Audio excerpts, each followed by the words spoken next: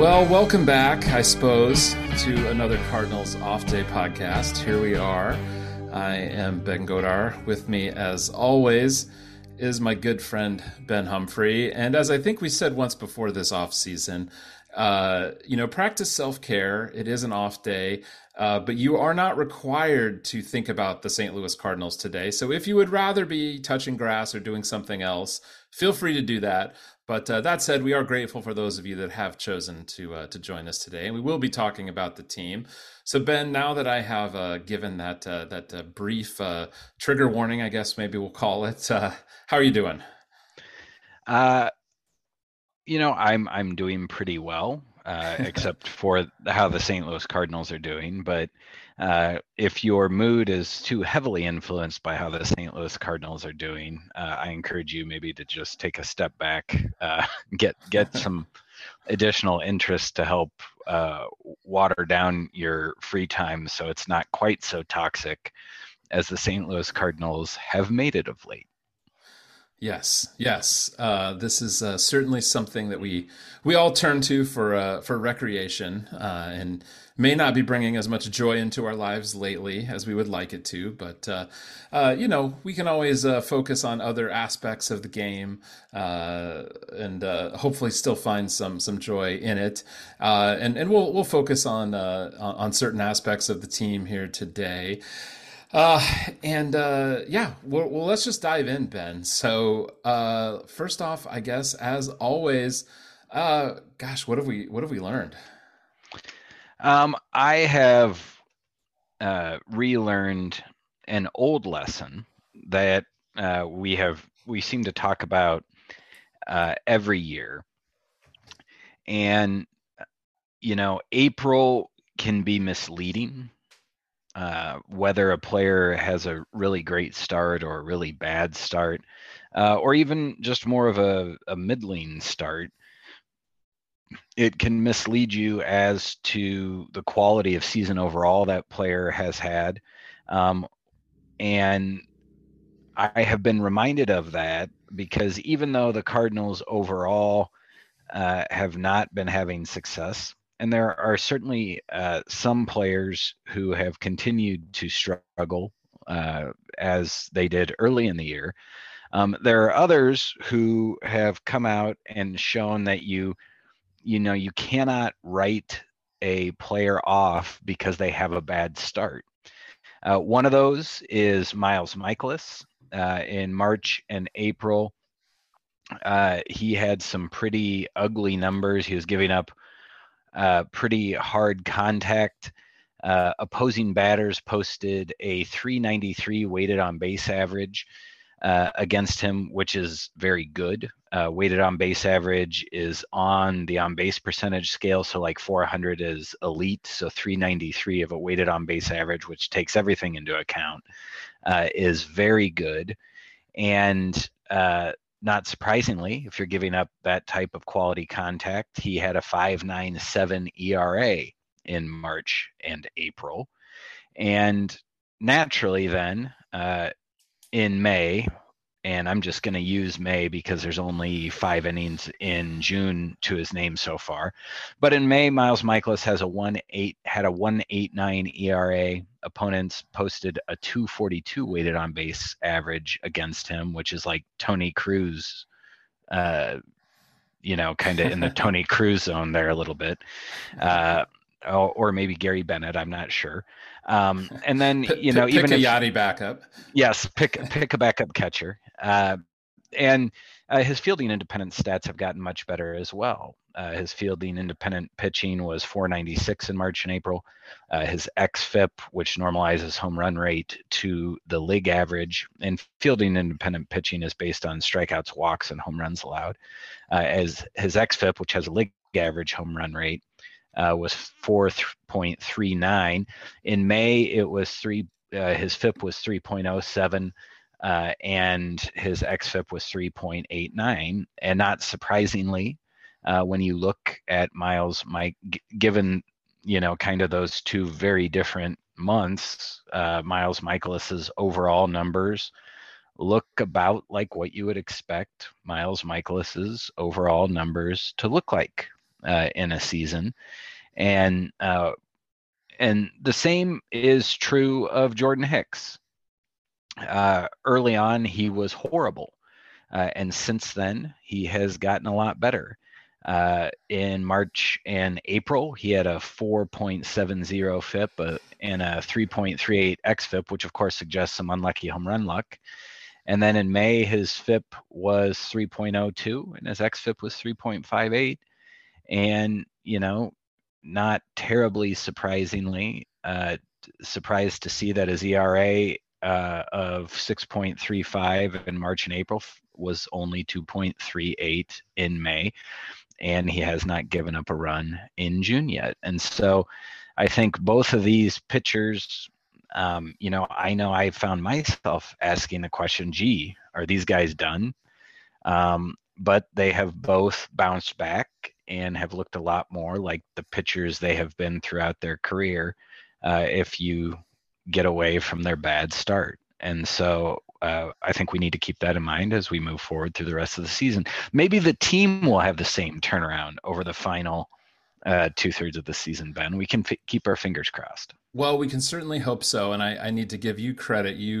I was pretty much checking out on Jordan Hicks there at the nadir of his April luck, and you kept the faith, and you have certainly been proven right on that. Ben, I have learned that correlation is not causation.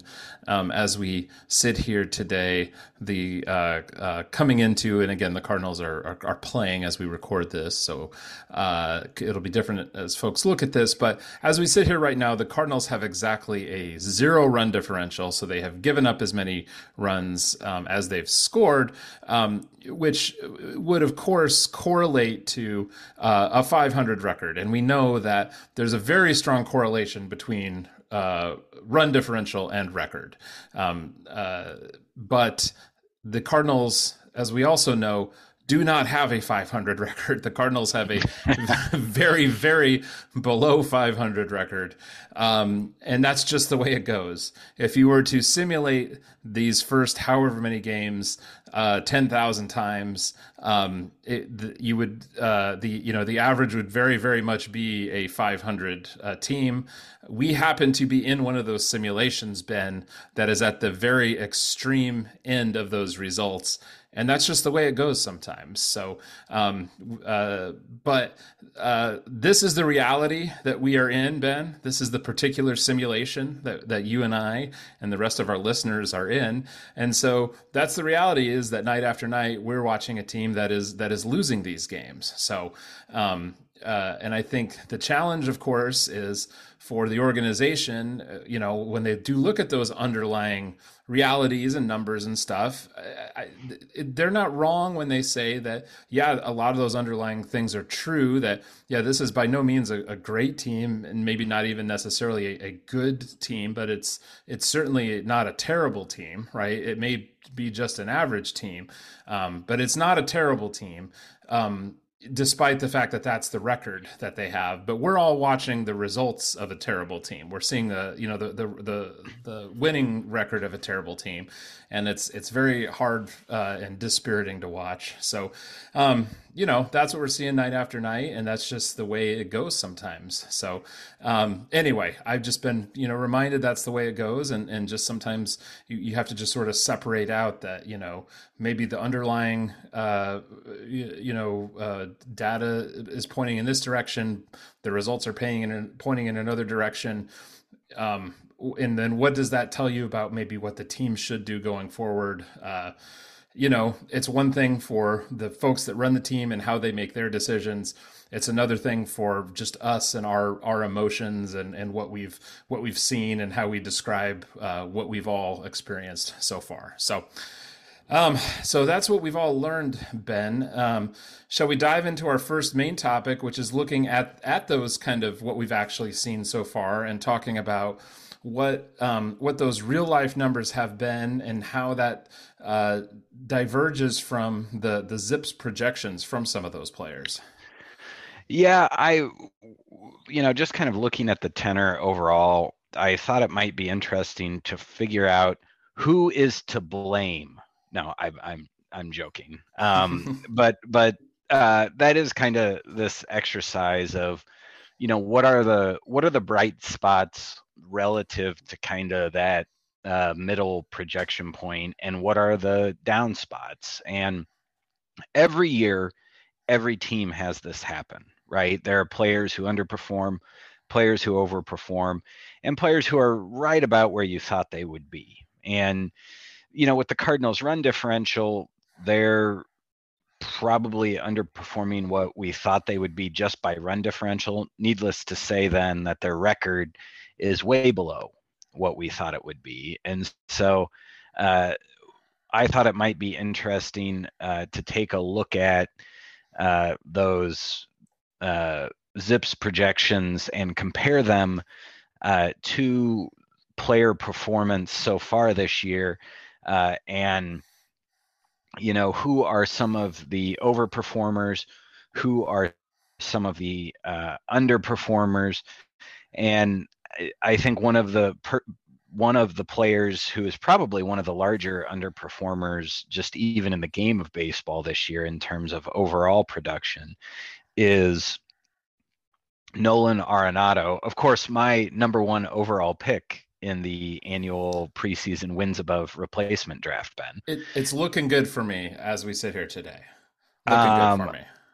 And so before the season, Zips projected Arenado to have a 349 weighted on base average and to post a 5.3 wins above replacement season, which for a projection system over 5 wins is very high, which suggests the projection for Arenado was a confident one. That means that half of his projections would have been better than this, or about half, actually, not quite half, but and so what has he done this year? Through play on June 6th, 2023, he had a 325 weighted on base average, which is, a solid 24 points below his projection. And he had 0.7 wins above replacement, which would put him on pace to be about a 2-win player, which, needless to say, that's a -3, over 3 wins above replacement beneath his projection, which is very bad. And so when you have, sort of an MV2 roster construction with him and Goldschmidt, and he's not performing, that puts the team in an awkward place, because they're also hitting him towards the top of the lineup, so he's getting a lot of plate appearances, and the production just isn't there. So when the guys like Lars Nootbaar and Paul Goldschmidt are getting on base, they aren't driving him in, or driving those guys in. And so that's been a big problem for the Cardinals so far this year, is Nolan Arenado as an underperformer. Yeah, and I think the other guy, just looking at this, that jumps out, of course, as an underperformer to me is Wilson Contreras.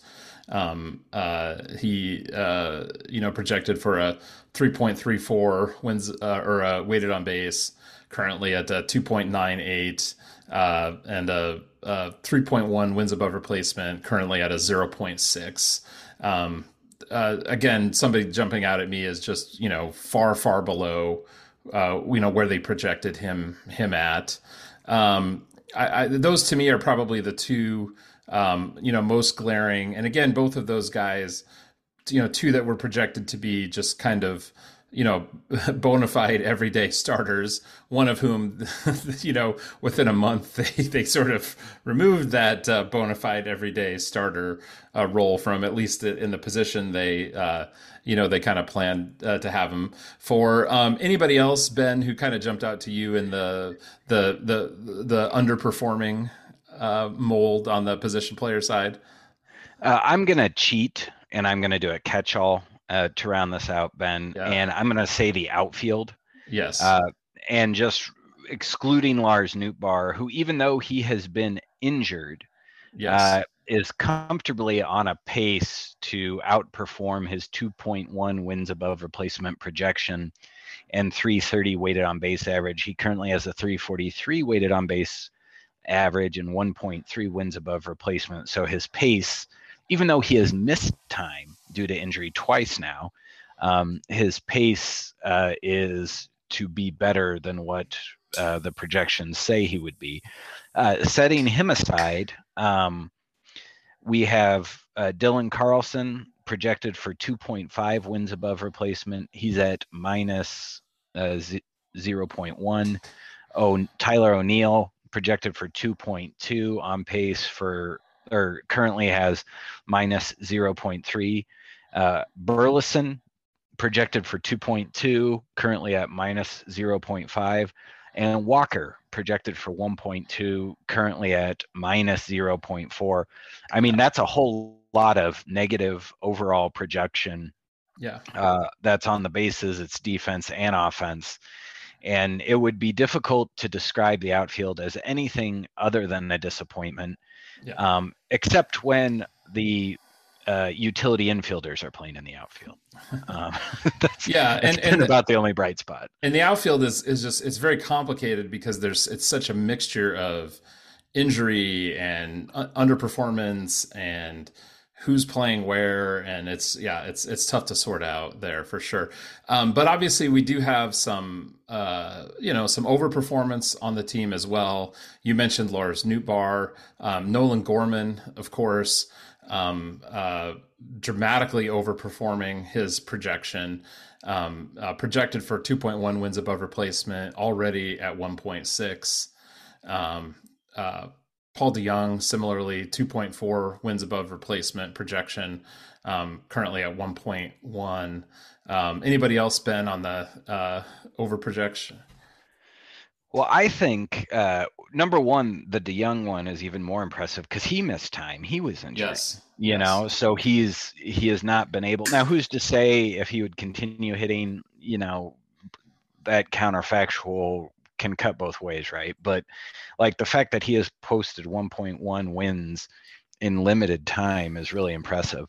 The person who I think is a pretty fascinating overperformer is Goldschmidt, and we talked a little bit about this before the season started, how he is the reigning most valuable player, but if you looked at his the quality of his contact and his walks, he and his age and his age, right? So you would expect him to kind of decline a little bit. And when you take those things together, we kind of said, we think he'll still be good, but don't be surprised if he's just not great. Right. Well, Paul Goldschmidt must have had his ears burning and took offense, because he has improved his quality of contact. He has improved his weighted on base average. So right now he's outpacing his projection by 22 points at the bat. And, he is on pace to be, 1.5, 2 wins above his 4.3 ZiPS WAR projection, which is pretty incredible because that's a high number. And so he's having a really great year. And, in typical Goldschmidt fashion, even though he's the reigning MVP, it feels like maybe just how good he has been a little under the radar, just because the team has been so not good.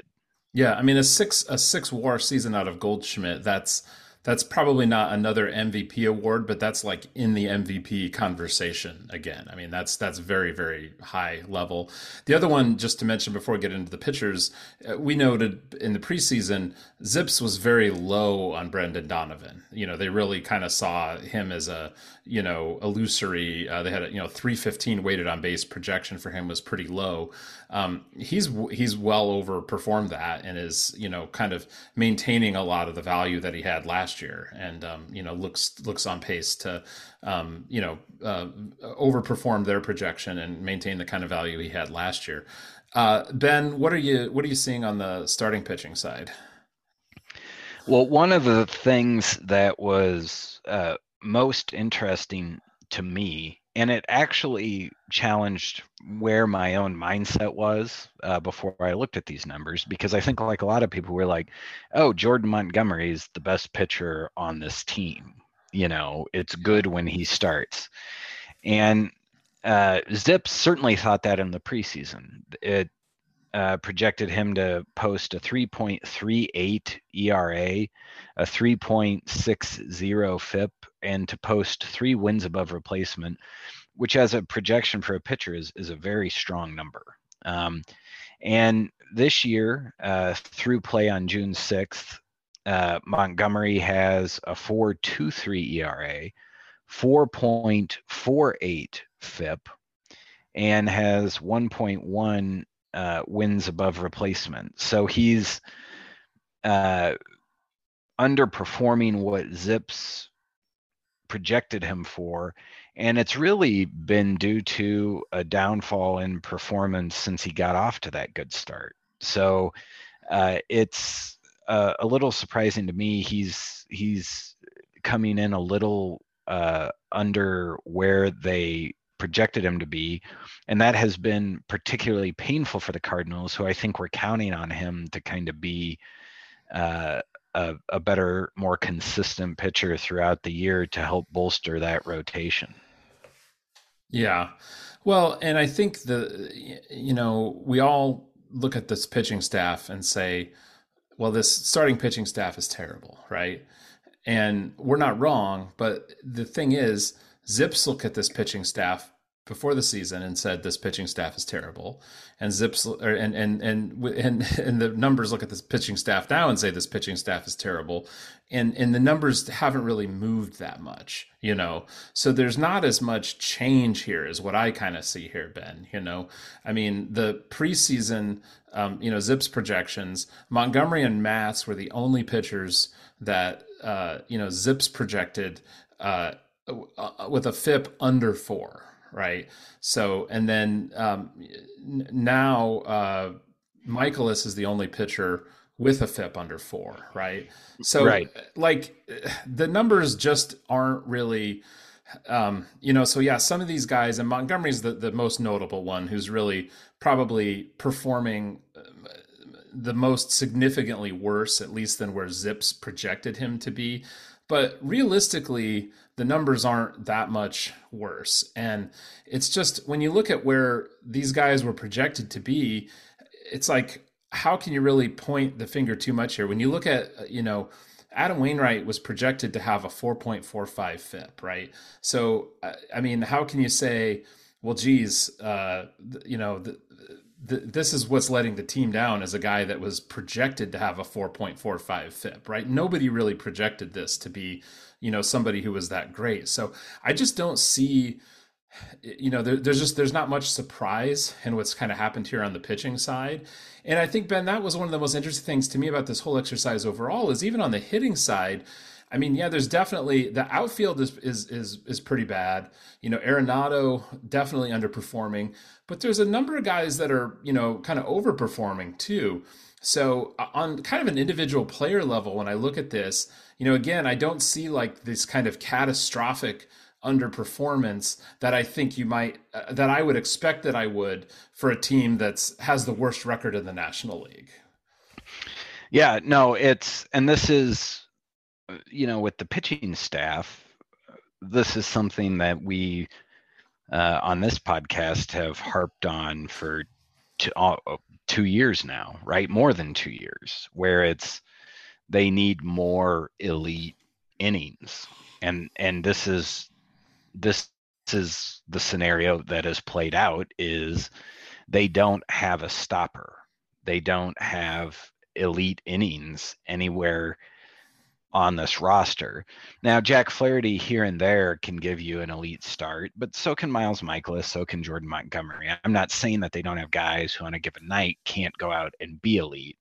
I'm saying they don't have a pitcher who's going to go out this season and be elite for 26 starts, right? Like, it's that top tier talent that they don't have. They really have a whole bunch of like fourth and fifth level guys right now. Yeah. You could argue Michaelis is probably like a 3, but they have middle and bottom half pitchers, not top half of the rotation. Well, and that's a problem. Well, and that's where I kind of wanted to segue into just a brief sort of secondary topic, and that's expanding this kind of talking about pitching into this idea of run prevention. And this is something we've talked about before, and really in particular talking about defense. Because I think this model that they have been rolling out for the last several years, using these pitch to contact pitchers. It's been intentionally using these number 4, number 5 pitchers, but it has always been with an elite defense. And we've looked back over these last several years before, and they have consistently had a top 5 defense. And last week I kind of or on our last show, we looked and at the time, this team had a number 5 offense in the league, a number 15 pitching staff, right, middle of the road pitching staff. And that felt right about where they probably projected to be in terms of just hitting and just pitching. But as of right now, this team ranks 23rd in outs above average. And a 23rd ranked defense absolutely will not cut it with that middle of the road pitching. And I think, if we were to kind of point a finger into where they're falling apart in that run prevention model, that's really where it's happening. And we talked a little at the beginning about the outfield in particular. I think that's a big place where it's happening. And we've kind of seen those dominoes fall out there. You had O'Neill, of course, has been injured and gone since, what the beginning of May, Carlson, and then even Newt Barr's gone. I mean, at this point, there are essentially no real outfielders, even out there in the outfield on certain nights, right? You've got, Edmund in center, right? You've got Donovan, you got 2 infielders out there, and then you've got Jordan Walker out there. You literally have 3 infielders playing the outfield sometimes now. And I just think there are so many balls falling out there. There's just, I think that's, having a major impact. This season, they also, put Gorman at second base. I think Gorman's made big strides there, but, that's, there's more balls getting through there.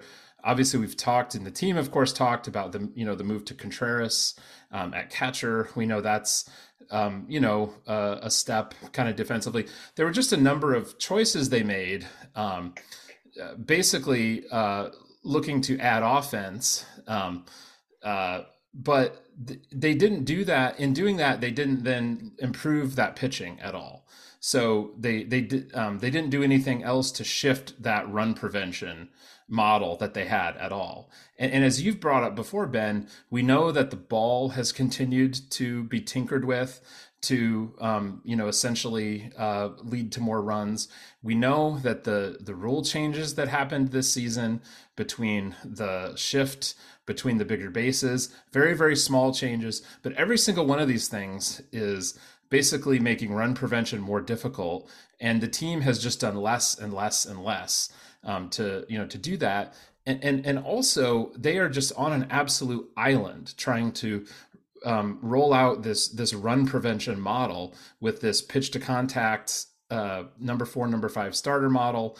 And again, and not at this point, not even with a solid defense. So it's just, to me, the fact that it's just turned into Swiss cheese and balls are getting through and runs are coming through, it's kind of no wonder. So that is the one aspect of this team. I mean, obviously, again, I think a lot of this right now is kind of some bad luck, and I think the record is not totally reflective of the true talent of this team.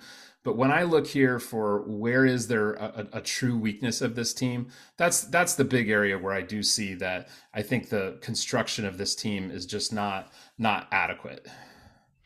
Yeah, and to your point, and also related to what we were talking about, with Nolan Arenado in particular,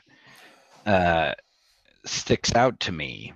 And his low wins above replacement had me digging into the advanced metrics on fielding. And by StatCast outs above average, he's -2 this year. By defensive runs saved, he's -1. And this is over a third of the way into the season. And last year, for comparison, in outs above average, he was a +14. Defensive runs saved, he was a +19. He's gone from a clear elite defensive season to not being very good. And at Tommy Edmonds' middle infield positions, he's fallen off as well at second base and shortstop. At second base, he's -1 outs above average, -2 defensive runs saved. At shortstop, he's at 0 outs above average, -1 defensive runs saved. His positive defensive value has come from third base and the outfield. Like, it's wild to me. I don't know how much he prepared to play in the outfield this year, but I would think most of his reps were on the infield, and it's just wild to me that he's helped the team more defensively in the outfield than he has on the infield, especially with folks, talking about how he was like, the greatest defensive shortstop in the league after last season. And I think all this shows that fielding is more volatile than we think it is. And a player's performance in that way can ebb and flow. And that makes the front office's approach a little bit more fraught, where if you're going to have pitch to contact guys, you have to be ready for even good defenders like Edman or great defenders like Nolan Arenado to not be good, for a third of the season or 40% of the season, or maybe even the whole season. And it'll be interesting to see if they can improve the fielding as the season progresses, because with the way they have constructed this roster, they have to do that to climb out of this hole they've dug themselves. Yeah, and I don't think we're going to really even dive into this, but you and I have noticed the base running metric. They're much lower in the base running metrics this season as well, and I think we have some questions about that as well. And I don't know. I kind of wonder, are there even just some coaching things going on with the positioning on the defensive positioning, with the new shift rules, with how they're base running, even just with the new kind of with the bases, it just seems like there's just some oddities with players who used to be good in both of these things just suddenly not performing well. There's just a lot of oddities in terms of across the team. And especially against the backdrop of Ollie Marmol trashing Tyler O'Neill in the media and saying, we're going to be smart and relentless, just total meathead nonsense, right? Like calling this guy out. And it's like, well, have you benched anyone else, Ollie? Yeah. Have you called anyone else out for not being smart and relentless on the base paths? Because you've got some guys who have really fallen off running the bases. Yeah. And if you were hoping to make an example out of Tyler O'Neill to make everyone else, see how things need to be, it obviously failed. Yeah. And so it's really interesting to me because Marmol just went, and we talked about this on a past episode, I don't want to rehash it, but he seemed to go really over the top on O'Neill. But then the whole team has had base running that's pretty lackluster, and it's certainly not at the level he articulated as the standard for the St. Louis Cardinals in the year 2023. But he hasn't talked about it. He hasn't thrown anyone else under the bus. He does not appear to have benched anyone else. It's just something, if it's being addressed at all, apparently not very firmly, and they just continue to be middling. Sure, and it's certainly it's very understandable this season with some of the certainly the shift change and just the change to the base size and just some of and the throwing over and some of that. I mean, there were some very significant changes this year that I think strategically and coaching wise, I can see teams having to make some adjustments there, and everybody kind of taking some time to get their footing and kind of figuring that out. But just the way the Cardinals operate and with their insistence on not paying for, strikeout pitching and the advantage that gives you. And we've talked about this.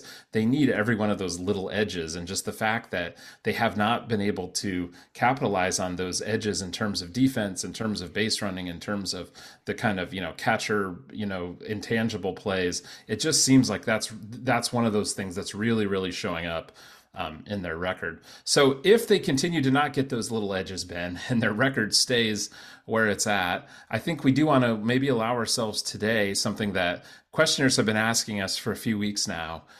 What would a sell off look like? And Mo, of course, has been asked this repeatedly, and while he continues to kind of dodge this, they can't dodge this forever. And we are, a week into June now, and it's not unreasonable. There is a point, of course, if they stay at the bottom of the National League, it's certainly possible that they might do something like a sell off. So let's say they were to get to the All-Star break, and they were to be at the bottom of the division.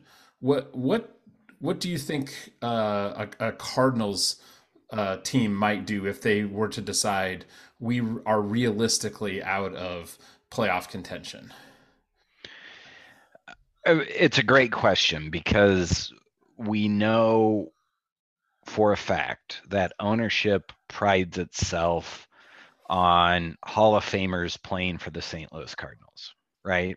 Mm-hmm. And there's a pretty good argument that the last two seasons with the MVP and the season he's putting together so far this year, hopefully he doesn't see his production fall off a cliff or get injured, knock on wood.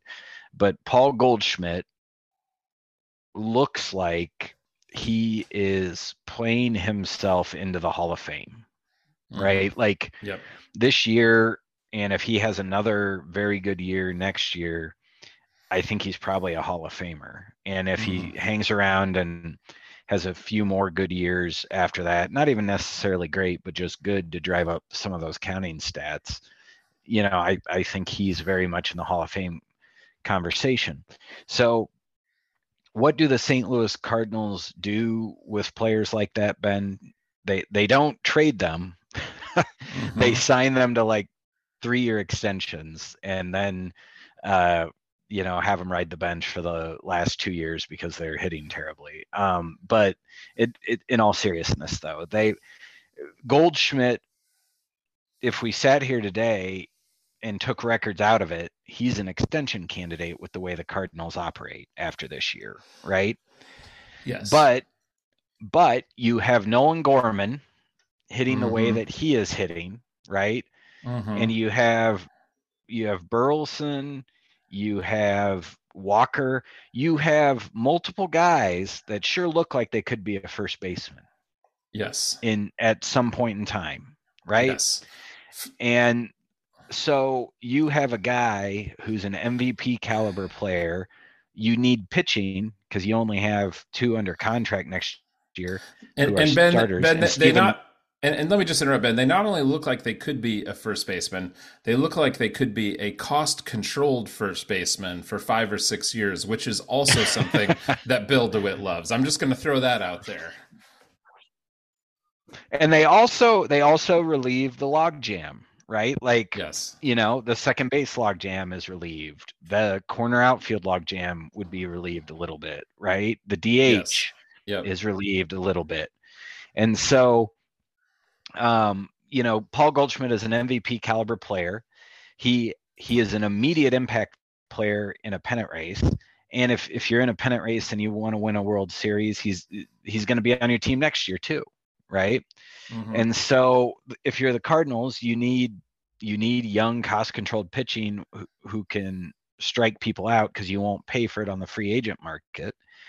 And you need it next year. So you need them pretty close to the majors because you have 2 starters under contract, and one of them is Steven Matz, who isn't even really a starter anymore. And so to me, Paul Goldschmidt is your best chip to strengthen the starting rotation, with some young, cost-controlled arms or at least with one young cost-controlled starter and maybe some relievers or something like that to go with. And then it also has the added benefit of, oh, hey, Nolan Gorman, you should probably start, working on your scoops because Mm-hmm. you're going to be getting some innings at first base next year, or you are our first baseman, as the case may be. And so, I know he has a good arm and all that, but or Walker, who has been terrible in the outfield defensively.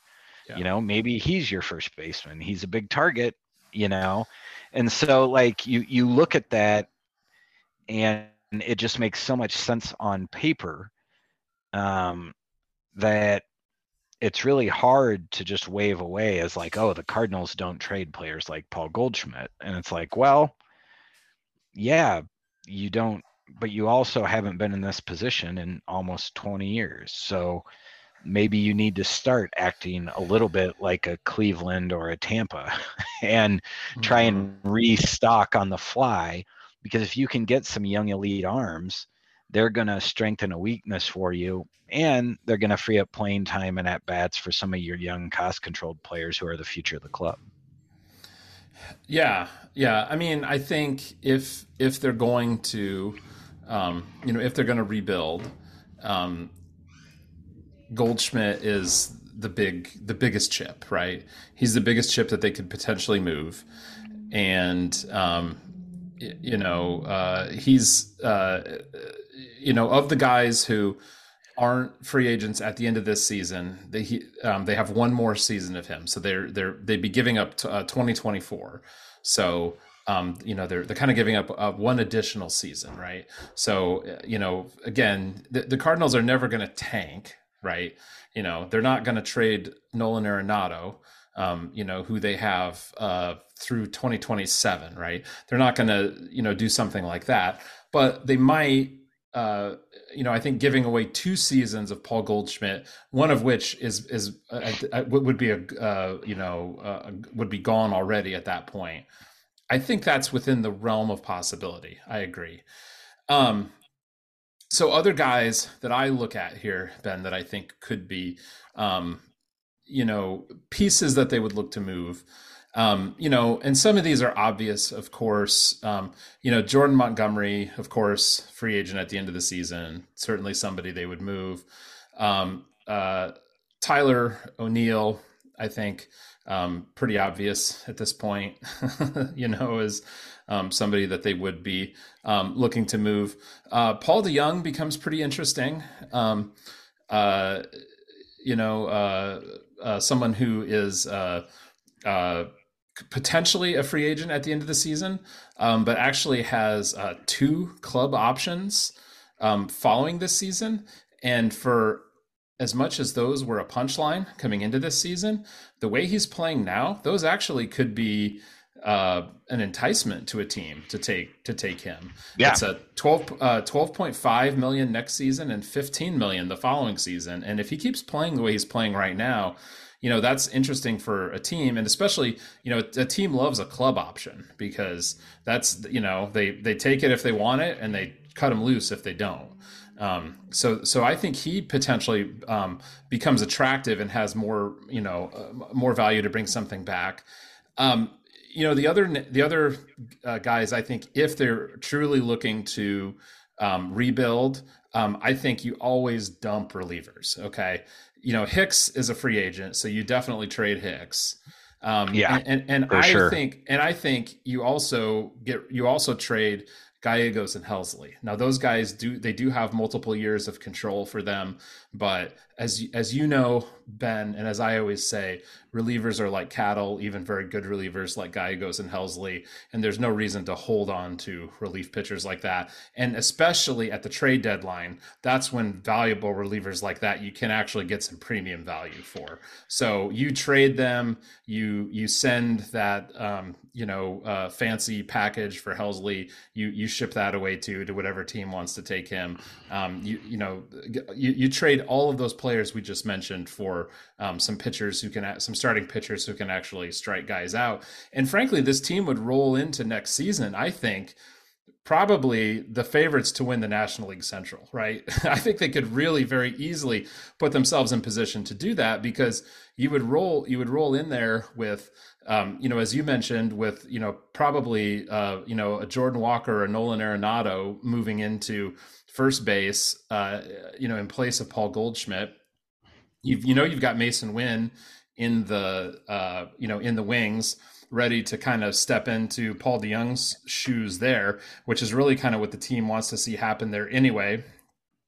Um, you know, Reliever churn is going to happen anyway. So you've got some young arms or somebody you bring in free agency to sort of restock your bullpen, and then whoever you've acquired through trade, you've presumably upgraded your starting pitching. I mean, that sounds like a better team to me than what you have this year anyway. The other thing that moving Goldschmidt does is it frees up about $30 million to go sign a pitcher or two.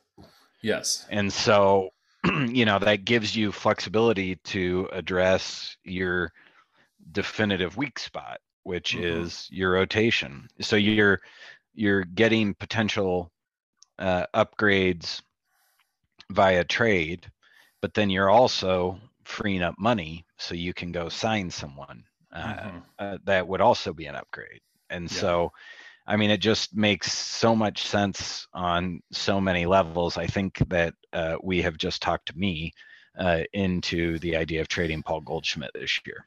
I mean, I agree. I think it would be disappointing in that, he's a great player. It's a lot of fun watching him as a Cardinal. So I wouldn't say that I hope that it happens, but as rebuilds go, the Cardinals are in such a strong position because, as we just said, it's very easy to imagine a scenario where they do all of these moves we just talked about, including Paul Goldschmidt, and they're in an even stronger position next year and even division favorites next year.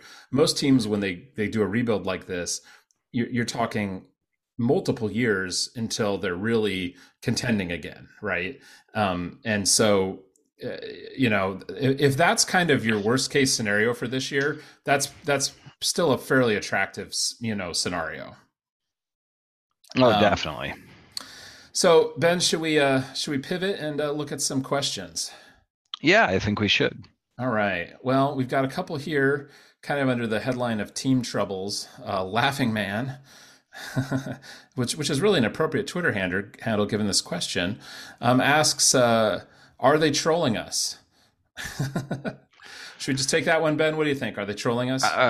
If only, because then we could just ignore them. We could mute them or block them and get on with our lives.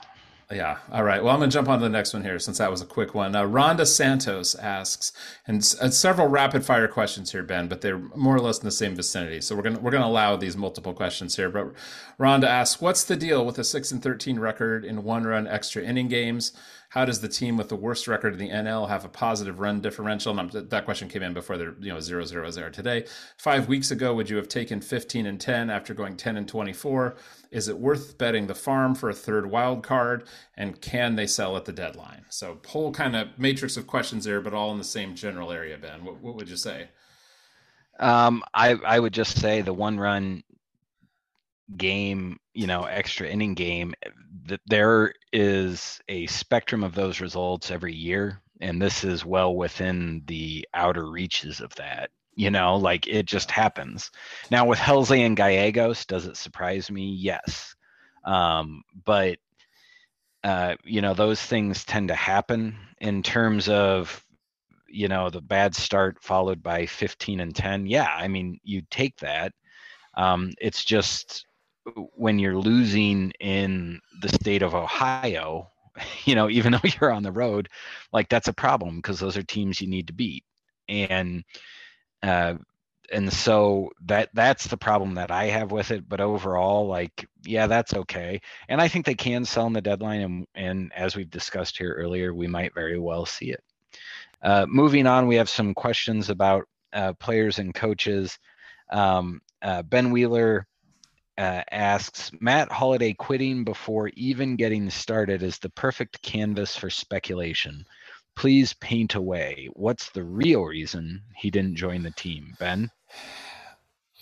I mean, I don't think we have any special insight on that. And several of the kind of beat reporters who are there around the team who have reported on this have all kind of said essentially told really the same story, which is just that he was interested in the job, kind of got into the job, and once he really started doing the day to day of it, kind of realized he wasn't interested in the actual day to day of it and changed his mind. And I mean, that makes sense that happens. So I don't necessarily have reason to speculate beyond that. I don't know, Ben, if you have any other. Yeah, my thinking on this is that Matt Holliday is a multi-millionaire. Yeah. So what the heck would he want to be a bench coach for? Right. And I love baseball too, but if I were a multi-millionaire who made my millions traveling around playing baseball and being away from my family, Right. and I could just be with my family every day and not worry about money, I would probably do that until at least my kids were like, had each started their professional careers, and maybe not Yeah. even then. So like, I totally don't blame him I was more surprised that he was interested enough in the job to initially accept it. Yeah. So like that for me, it was like the quitting surprised me less than the accepting to begin with. Yeah, yeah. I mean, I like my understanding is the bench coach sometimes has to like make schedules and like do things like that are like actual Yes. work. And you do notice that like a lot of bench coaches are often guys like, Skip Schumacher and Ali Marmol and guys like that. Yes, and not exactly guys like Matt Holliday who, would like one off season signed the largest off season contract that particular off season. So yeah, good point, Ben. Moving along, the last place asks, and that, yes, ladies and gentlemen, I believe that is a play on DeWallet, but or DeWitt with wit or wallet replaced with last place. Asks, how excited is the Cardinals off-day team for Zach Plesac to arrive? Ben? Well, I just want to know. Earlier, the question, "Are they trolling us?" I just want to note that the last place is clearly trolling us here with a really excellent selection of Yes. Zach Plesac as exactly the kind of current disaster pitcher who's on the fringe of being cut by his current team, who seems exactly like who could be a deadline day signing by the Cardinals in the event that they don't, in fact, become sellers and do become buyers. So I would say I'm not at all excited for the perhaps inevitable trade for Zach Plesac at the deadline. And yet, having been through this the last couple seasons now, I wouldn't be surprised for Zach Plesac to come in and, turn it around and, post a, 3.95 ERA over the final few months of the season. Yes, it would be amazing to see. I'm not excited at all. I just want to get a pitcher. I want to get a pitcher who I know is good, and to be excited about that. I don't want Dr. Thunder, and I'm trying to talk myself into it being good. Although Diet Dr. Thunder is looking pretty good out of the bullpen, I gotta say. Well, yeah. So many pitchers look really good out of the bullpen, and then they have to come out and throw like 3 or 4 pitches for 5 or 6 innings, and everything goes down the drain at that point in time. Go ahead. Oh, I was going to say, Devant, who of course does our theme music and is our friend who we sometimes get together and watch games with, asks, what percentage of games as a Cardinal has O'Neill spent on the injured list? Yeah, and so actually, our good friend Dan, who does our social media, this is really like the entire off-day brain trust kind of getting together on this one here, Ben. I love this. He chimes in. He did a little bit of research on this for us, so we got the whole team on this. So, in 2018, Tyler O'Neill had 22 days on the DL, or sorry, IL. Apologize. It's been renamed. 2019, 41, 2020, 0, but obviously asterisk. 2021, 24, 2022, 63, and 2023, it was 34 as this was put together. So, I would say that feels like that's not as many as I would have guessed, Ben. Is that the same for you? Uh, for me, it was about right. I was Yeah. actually, I didn't remember that he had spent 2 months on the injured list last year. I thought it was less. And so, Yeah. if anything, I have to confess it was maybe a little bit more than I had anticipated. Well, the other thing too that is not on here is at least in a couple of those early seasons, there were some minor league stints in there as well. I think too. So I think that kind of factors in too. Just there was some, and I forget exactly which of these. I didn't look into which of these seasons he was optioned as well, but like there's a little bit of that as well. So um, it's there's guys who staying consistently healthy is an issue, and Tyler O'Neill is one of those players. I don't know if anybody's following the Yankees, but our old friend Harrison Bader is such a player as well. It's just one of those things. Certain players. I mean, some players have like a single recurring injury, of course, that always comes up, and other players just whether it's the way they play or it's just their particular body, injuries just recur throughout their career. And it's just kind of the way it is. So, Yeah, the thing that blew my mind though is it's basically a season's worth of days on the IL for his whole career, which yeah, is pretty wild. yeah.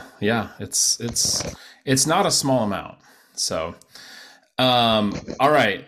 Last question here. I love this. Michael Diver asks, 2 years ago, I spent around $125 on a Flaherty jersey. By the way, love the commitment. Love going all in, saying this is a player. I'm going to commit to this player. I'm going to get the jersey. I still love Jack, but I can't help but wonder, should I have bought an Arenado instead? Now, Michael, I don't know. Were you listening to the first part of the show when we went through the Zips versus real numbers? Because maybe you're not feeling that anymore. But anyway, second part of the question: do any listeners know how to get the jersey I really want, Joaquin Andahar? So we got a two-part question there, Ben. Let's help Mr. Diver out with this. First part: did he make a mistake with the Flaherty jersey? Should he have bought Arenado? Now we got to go back in time to the moment he bought it. We can't come in. We can't come in now. That's not fair. What do you think? Um, I I think he probably made the right decision just because of the uh, opt outs. Like you just didn't know how that was going to go. So Oh yeah, that's interesting. to me, I would not have bought the Arenado jersey because of the opt outs. And I Yeah. should also add, Michael, my brother lives in the Denver area, and Arenado is his favorite player. And so I got him an Arenado jersey uh, right after the trade for him to wear when the Cardinals come to town. Um, and I feel like that would have been the appropriate financial investment with the opt-outs, like the jersey. Now that he has opted in, I think I might consider the jersey though now, because you're gonna get your use out of it. So I might reconsider Yeah. now that he's gonna be here. Now, I'm going to say there are multiple philosophies on the name jersey, right? People approach this in different ways. And I'm going to say that my philosophy on this has evolved, Ben, as I have aged. And I will tell you that early on, I was extremely conservative. And my greatest fear was that I would purchase a name jersey and then that player would be traded or something like that would happen, and then I would have this humiliating experience of, now I have the jersey of this player who, left the team, or et cetera, et cetera, right? So, but the problem is you're kind of like paralyzed with fear then, right? Because how do you know, right? How many people Yes. bought Albert Pujols jerseys during, what, 10 years of excellence to start his career? And then he left the team, right? And then I remember going to like spring training and seeing people like turning the number fives into dollar signs and stuff, right? Yeah. And it's like, God, what kind of nut jobs are these folks, right? What are they, what kind of mental shit are they going through right now? So I don't know that that's really the right way to go to live your life. So the other folks I see are, of course, the people that like show up on opening day with the jersey, like the people that showed up with the Tino Martinez jersey, is what I'm saying, Ben, right? Yeah. Those Yeah. people, right? And I used to look Yeah. at those people and say, look at this joker, right? Like, because obviously those fools, like, they wore that 3 times, and it was like, oh man, like this is not working out. But in my older age, I feel like, you know what? Like, good on them. They went forth with like a spirit of, anything can happen, and positivity. And so I feel like that, either way, I guess is what I'm saying. Like, just embrace the jersey either direction you want to go. Does that make sense? Yeah, it does. I have grown to appreciate it more, and with age, uh, for me, I just I don't spend money on those things because I'm just Yeah. like, I can just wear a t-shirt. And it should also be said, I have uh, an 82 Willie McGee. I have an 87 Ozzie Smith. I Right. have an actual Rawlings white Ozzie Smith. I Mm-hmm. have two Ozzie Smith BP jerseys, one Willie McGee BP jersey, a gray Gibson from '67 because I was like, well, I'm the site manager for Viva Alberto, so I should probably have one of these. Mm-hmm. And then Pujols. Mm-hmm. Okay. And so not that I was scarred from Pujols or anything like that. It was just kind of like that was the point where I was just kind of like, uh, I'm okay. I have I also have Stan Musial. I've got, the classic red piping home Stan Musial. And so I have more than I could ever wear on a trip to St. Louis. I have them in plastic in my closet, and I have basically pretty much reached the ceiling. Like I'm just kind of like, I don't need, I don't need any more player specific stuff. And if I'm being frank, my wife has imposed a 1 out 1 in t-shirt rule, so I can't even get a t-shirt anymore. So Yeah. I don't even have entertain these thoughts anymore. I'm just like, nope, not for me. I'm Yeah. I'm tapped out here. I have hit my limit.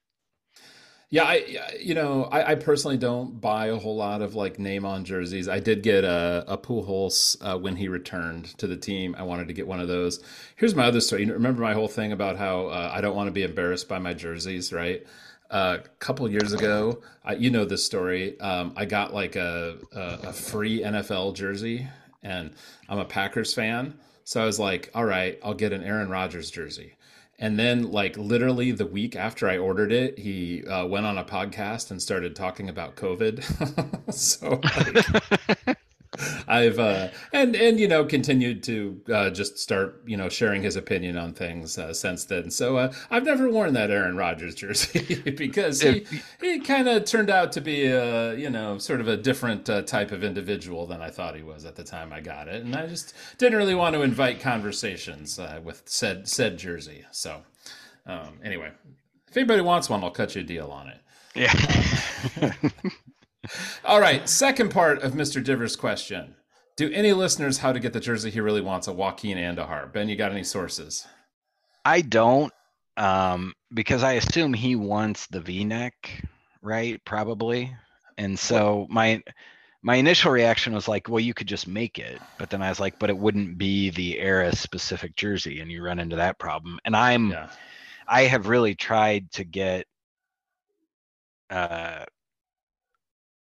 less, uh, I'm very specific about jerseys. Like it has to be Yeah. era specific. You can't, Right.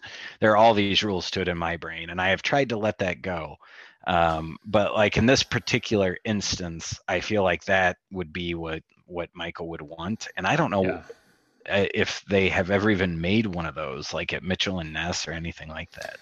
Yeah, I know what you mean. And right, because you can do the like create a jersey thing, but it's typically you can only do it with like the current jersey. And so you'll see people who do it. So you'll see someone who will do like the current year jersey with like, an Ankiel or a Musial or something. And I mean, it's like, yeah, you can do that. But like, I was like, oh, that's nice, Stan Musial jersey with the Nike swoosh on it or whatever, right? Like, Yeah. it's just like, I mean, that's of course, again, that's cool. Like, if you want to wear that, that's fine. But I know what you mean. Like, I personally have always wanted like a '67 Kurt Flood jersey with like the cap Yeah. sleeves. Like that would be cool. But all of those, the actual like true like vintage look ones, they only make like player specific ones. So like they've made like a Bob Gibson, or they made like Yes. certain players, but they don't make all the players. And for some reason, Major League Baseball has never made a Kurt Flood replica jersey. I can't quite figure out why they haven't done that.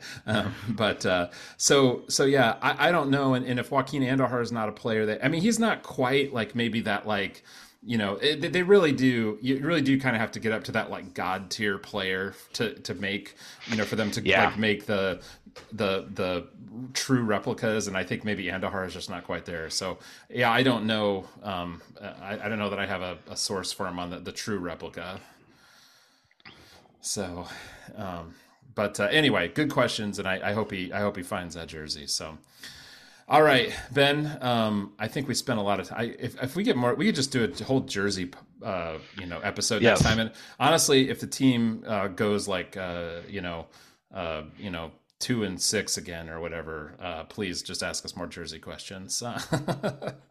But Ben, over this next week, what on earth are you going to be looking for? I am going to look at Matthew Liberatore's fastball velocity, because legs feed the wolf, and it didn't quite look as good in his last start against the Rangers. So I'm going to be paying too much attention to that, and that will be the top of my list for what I'm looking for in the days ahead. All right. And I'm going to be looking at the distance between balls that Jordan Walker hits and the ground, and hoping for any distance at all. Obviously, he got some distance between a ball and the ground the other day, and crushed a home run. My gosh, he hits the ball so hard, and what's crazy is so many of his ground balls go through for hits because he just blisters it. So like, if he hits it even a couple feet from where a fielder is standing, it's going through. But man, he just needs to get some balls in the air. So I just, every time he hits one, I'm just hoping to see, any loft on it at all, because if he just starts getting some balls in the air, I think he is just gonna skyrocket in terms of his production. So that's what I'm going to be looking for. And lastly, Ben, do you have an off day recommendation for folks? I do. The Athletic, Zach Buchanan, put together MLB prospect intel, scouts on Tink Hence, Jet Williams, and more minors info. And the write up on Tink Hence is about as good as you're going to see for a 20-year-old starter in high A, and I encourage folks to read it. All right, and I'm going to recommend a piece that Bernie Miklas wrote called the Blackberry Cardinals, just basically about the Cardinals, just kind of just analytics and just everything they do essentially not moving forward and likening them to the way the BlackBerry, kind of was an early mover and then didn't innovate and got left behind. I think multiple times on this show I've recommended two books: The Cardinal Way by Howard Megdal, and then more recently, Winning Fixes Everything by Evan Drellich. I would highly recommend those two books. Because The Cardinal Way is the definitive book on I think the early kind of analytical advancements by the Cardinals when Lunau came in and they really did the smart stuff. And honestly, Winning Fixes Everything, which is of course about Lunau and the Astros, really tells you about the end of that era when Lunau left and that brain drain happened at the Cardinals. And it kind of really paints the picture of sort of the end of that and when that all left. And frankly, nothing has ever come in to replace it. So those two books will give you a real full painting of that, but Bernie's piece is much shorter, and it actually really kind of just summarizes exactly what happened. So it's a great kind of quick read that I think just does a great job of summing up a lot of what has led to sort of where the organization is at right now. So Ben, anything else before we wrap it up? No, I don't think so. Everyone, enjoy. I hope you're enjoying your break, your respite, if you will, from Cardinals baseball. And even if you're being forced to think about it by listening to our podcast, and hopefully they give us a little something to cheer about in the weeks ahead. They can't lose today. If you're listening to this on the off day, they cannot lose today. So we've got that going for us today. So anyway, thank you everybody for listening. We will be with you again in 1 week on the next Cardinals Off Day.